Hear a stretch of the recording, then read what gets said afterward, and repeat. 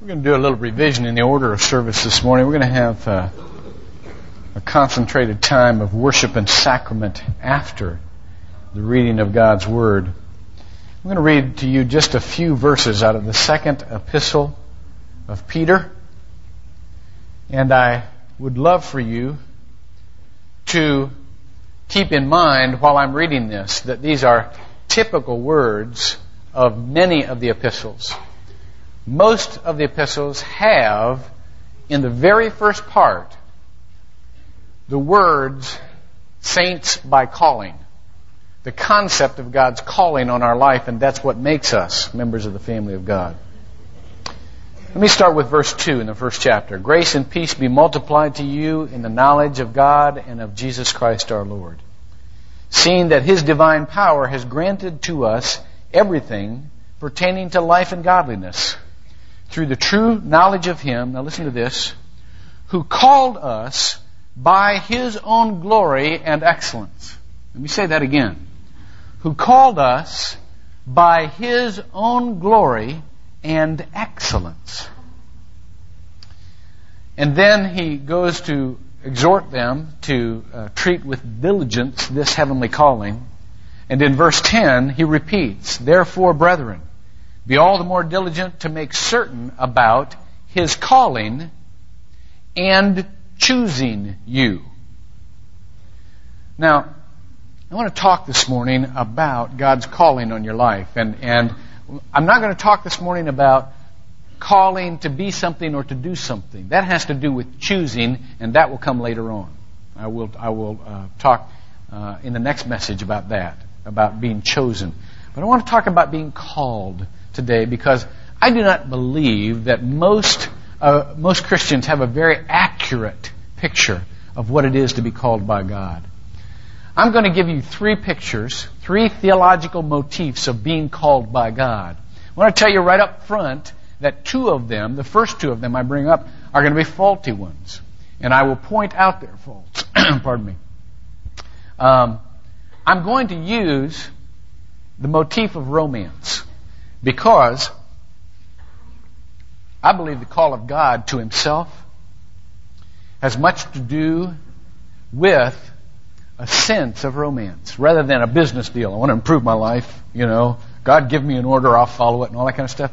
I believe that God wants us in an intimate relationship with Him.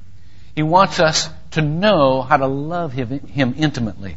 So I'm going to use some illustrations, personal illustrations of romance. I do this not because I like to tell you about my life, but because if I used illustrations from your life about romance, you'd be mad at me. This is the only safe way to do this. Let me give you the first motif. There are people who believe that God's call can be equated with a general invitation to whomever. That God calls His people, but He doesn't know who's going to respond. And so He just puts it out there and just hopes for the best. Now, there are some biblical references that would give you that idea on first reading of those biblical references. If you will turn in Matthew chapter 22, verses 1 through 5, you will read Jesus' parable about the kingdom of heaven.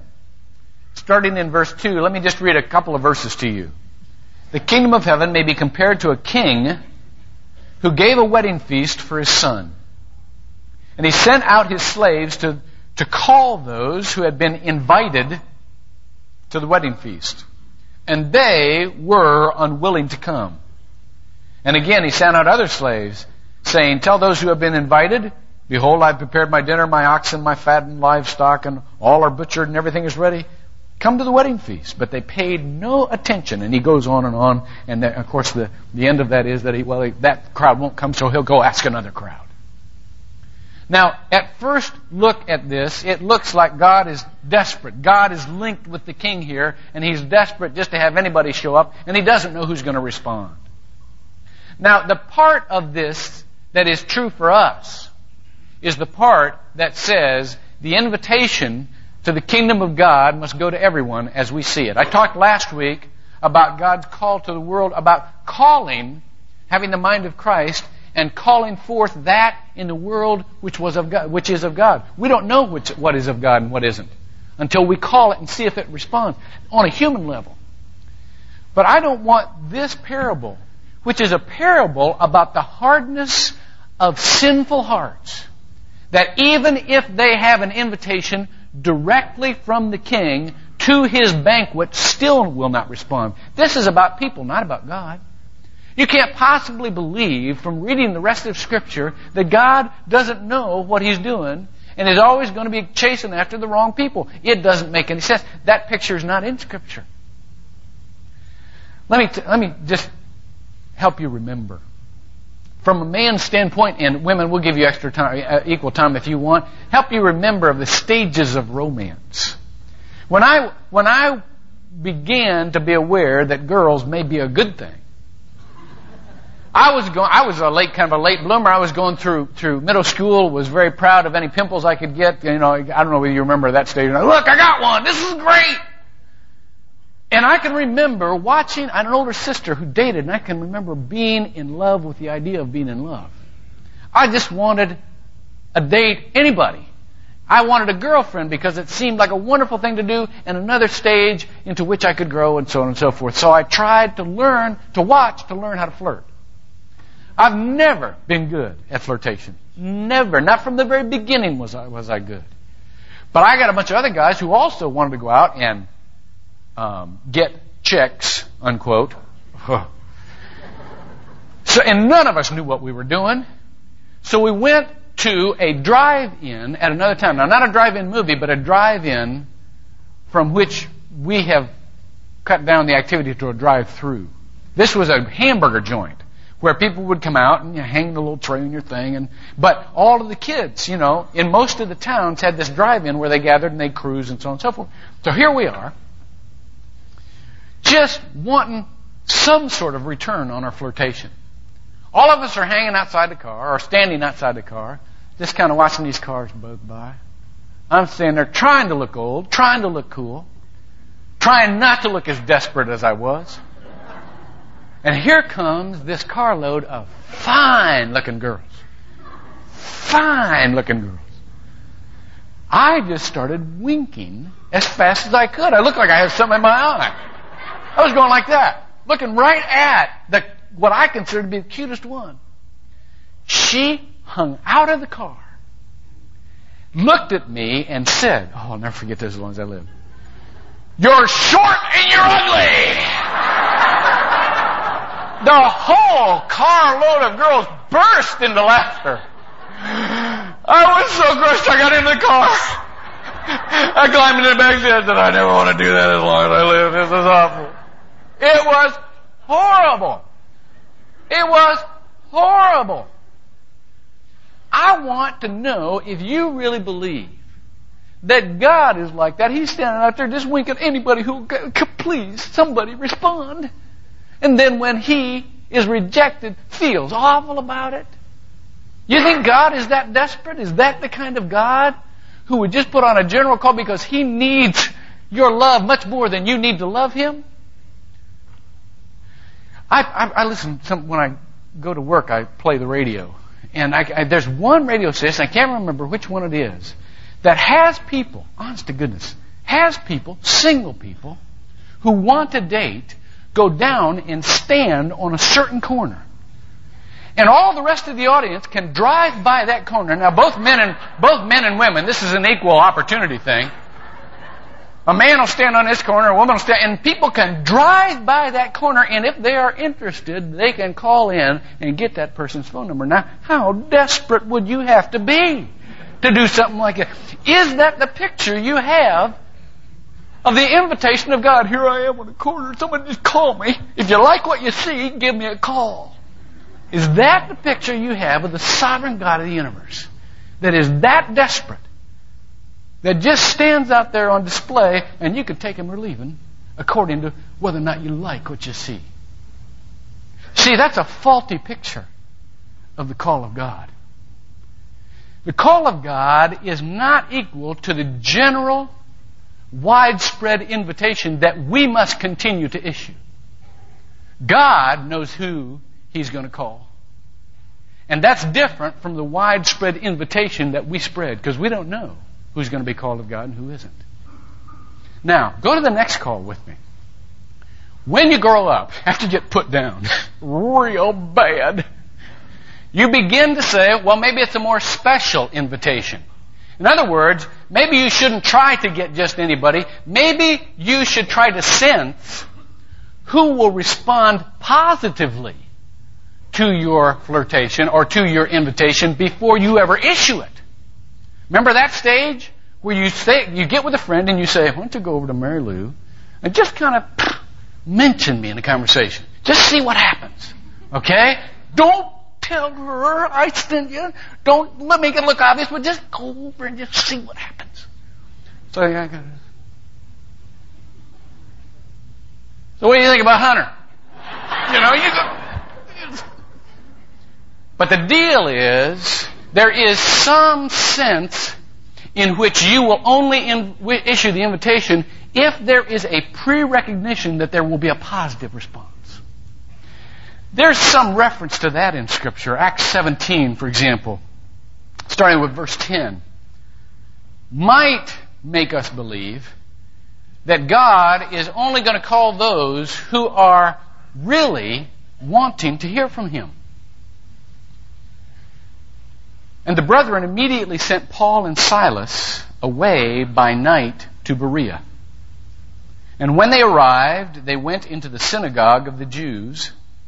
Now these were more noble-minded than those in Thessalonica, for they received the word with great eagerness, examining the Scriptures daily to see whether these things were so. Many of them, therefore, believed. Now, it would seem from a passage of Scripture like that God is going to issue His call to those who are really curious and really investigating. And if we can just try hard enough, God will then call us. If we can show Him that we're worthy of His call, God will call us. I remember when I was teaching high school at Shaw High School in Cleveland, Ohio, as a history teacher, I remember a conversation between two guys. Off to my right, this is in between classes. I'm trying to get my stuff ready. And this one guy is talking to another guy. And I overhear him saying, no kidding. Connie says she kind of likes you. No kidding, she kind of likes you. And the guy goes, no way. This is so great. I think I'm crazy about her. I think she's the cutest thing that ever happened. I'm going to ask her out. Wait, you said kind of likes me. Well, she doesn't know you right. No, you said kinda. You said kinda likes me. Now, up in this story, rears the ugly head of potential rejection. All men are deathly afraid of potential rejection. Therefore, they're going to try to avoid that like the plague. And this kid's going, you said kinda. I'm not asking around. No way am I going to. If somebody kinda likes you, that means they're probably going to reject you. I'm not asking around. Just then, this cute little girl just comes in to the classroom. This guy shoves this guy over in front of her. Just then he knows he's not looking cool. So he does the chicken walk.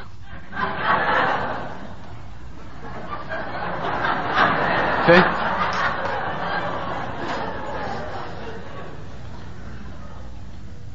How you doing? Fine.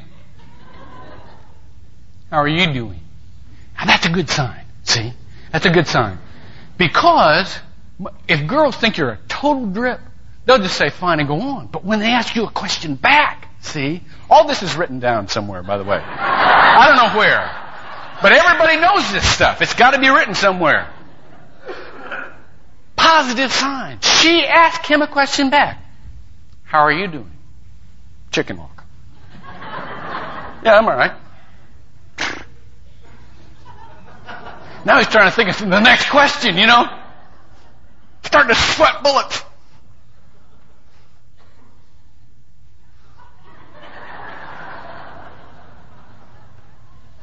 So how do you like your teachers? It's the old like your teachers thing.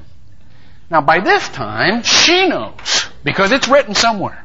I don't know where, but it's written somewhere. She knows that he's after something. Because guys do not make conversation. Without a purpose, Guys always have a purpose. So therefore, if he has asked her 2 things in a row, she knows he's up to something.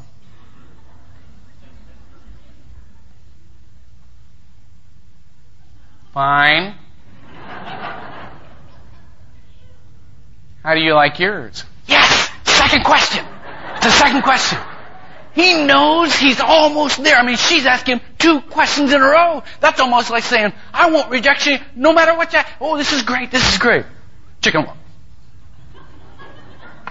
Yeah, they're okay, yeah.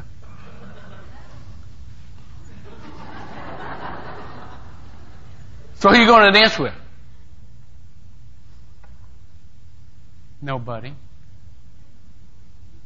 Who are you going with? Yes! Now he's got it. Now he's got it. Now he's on a roll. Chicken walk. Yeah, well, nobody. Hey.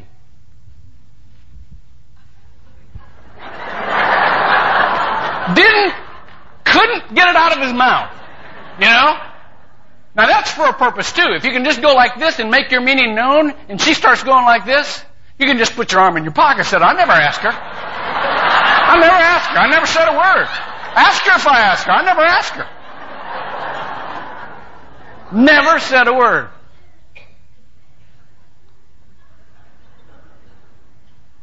She knew what he's done. That'd be fine. See? Now that whole complicated, wonderful ritual is what sometimes people believe that God is doing with them.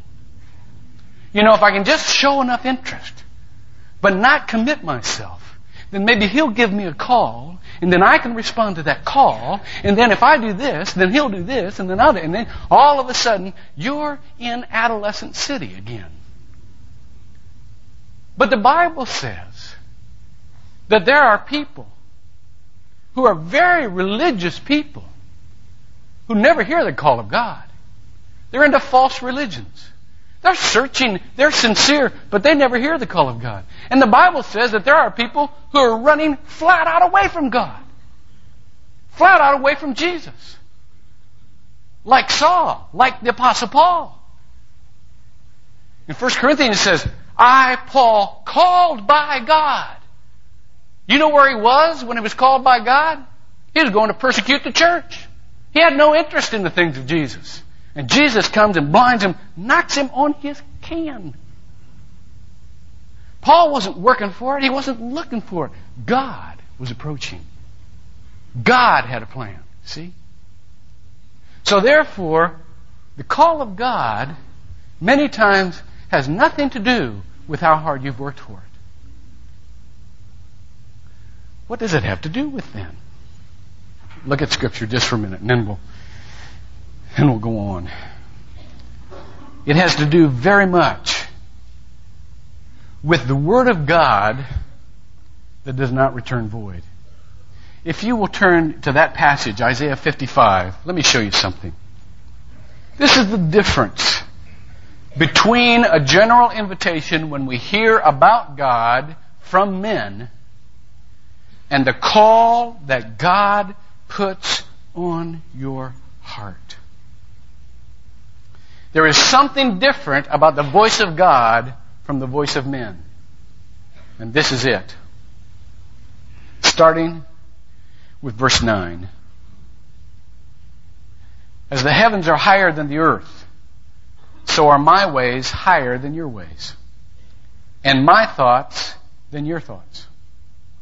For as the rain and snow come down from heaven and do not return there without watering the earth and making it bear and sprout and furnishing seed to the sower and bread to the eater, so shall my word be which goes forth from my mouth. It shall not return to me empty, without accomplishing what I desire, and without succeeding in the matter for which I sent it. What's the difference between the invitation of men and the call of God? The call of God has the power within it to accomplish what it has just said. When God speaks, there is a creative force. Genesis 1:3 said, God said, let there be light, and there was light.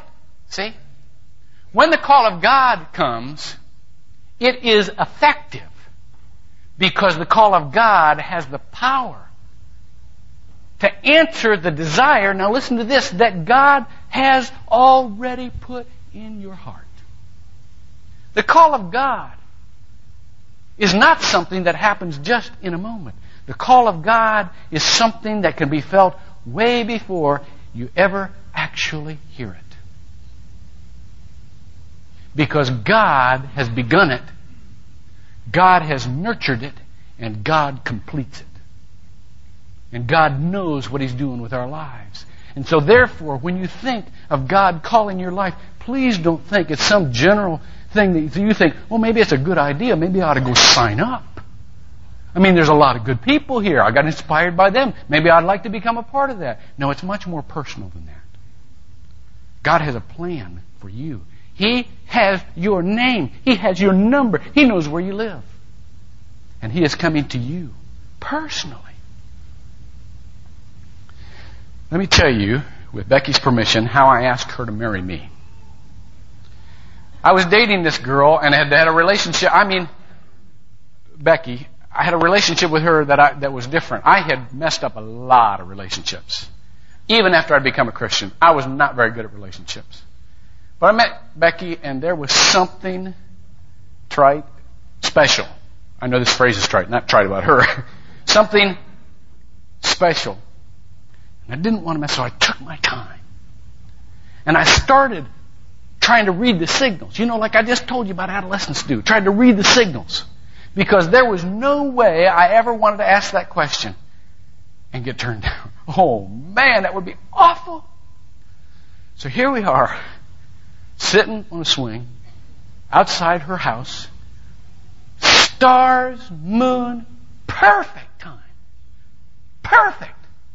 We'd been going together for quite a while. And I turned to her and I said, got a question for you. What? Now, you don't have to answer this right now. That was starting to protect myself, see? I want you really to pray about this. And what I'm trying to say to her is, don't reject me, the first words out of your mouth. Give me some hints on how you're going to go, and then I'll give you a way to get out of it if the response is not. So I said, you don't have to answer this right now. I want you to pray about this, because I want you to be sure of it. She goes, what? I said, will you marry me? Now, her response was not one that you always dream of. Her response was, are you serious? Every insecurity I had ever had in my entire life started jumping up and down on my heart right then. I thought, oh no. She's trying to bridge into the thing. Well, let's just be friends. I like being friends. Oh, no. And I started going downhill. Now, this is all in a millimicrosecond. I mean, in a nanosecond. All of this stuff comes. She's just trying to find a way to be nice. She's trying to find a way to reject me without making it seem like reject. And then all of a sudden, I started thinking about this girl that told me I was short and ugly. And I started projecting that onto her. And I'm thinking, oh, no, any minute she's going to look at me and say, not on your best day, midget.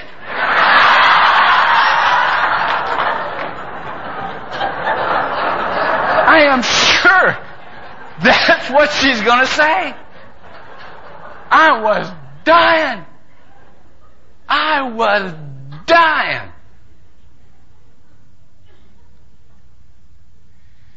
She said, let me tell you a story.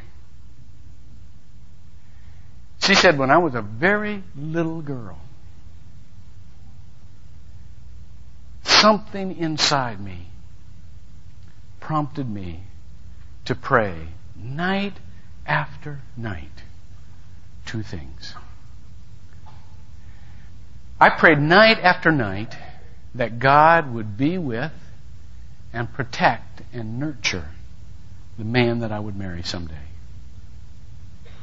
And I prayed night after night that when I saw him, I would recognize him. She said, the first time I ever saw you, I knew that man was you. And when you asked me to marry you, I could not believe that process was being completed.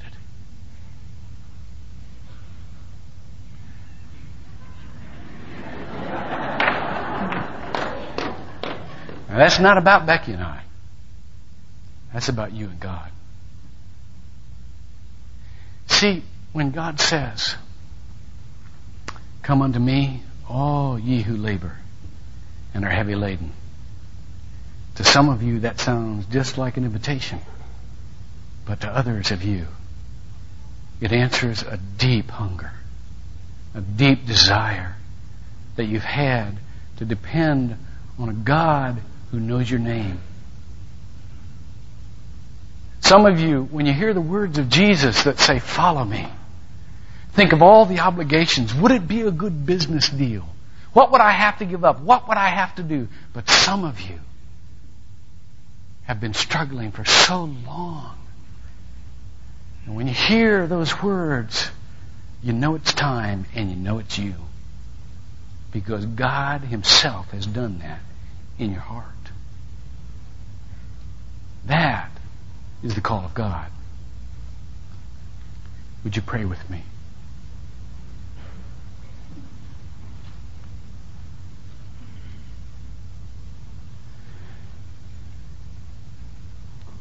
God, you are much more in control than we would like to think. We would love to think that there's just this general thing that we can sign up for. And we know that your invitation goes out to all people, but we know the hardness of sin will not let some people respond. But we also know from the Scripture that there are people here who you have nurtured, who you have called, who you have gotten ready for so long. And this morning, when I say to them, God says, "Follow me," they know that they are meant to do it. For those people, Lord, today, let them respond with a great deal of relief and celebration that you are completing what you have begun. Let them say, "Jesus, I've stayed away from you, and I don't want to do that anymore. Come into my life and make of it whatever you want." And for those of us who have heard that call, God, but we know from the desire of our heart we have not come unto you without laboring, and we have not found rest in you. Let us hear that call again so that we can rest in you. We can trust in you. We can crawl up into your arms and know that no matter will we stand by you no matter what, but you stand by us no matter what. You are God and we are not. Thank you. We pray in Jesus' name. Amen.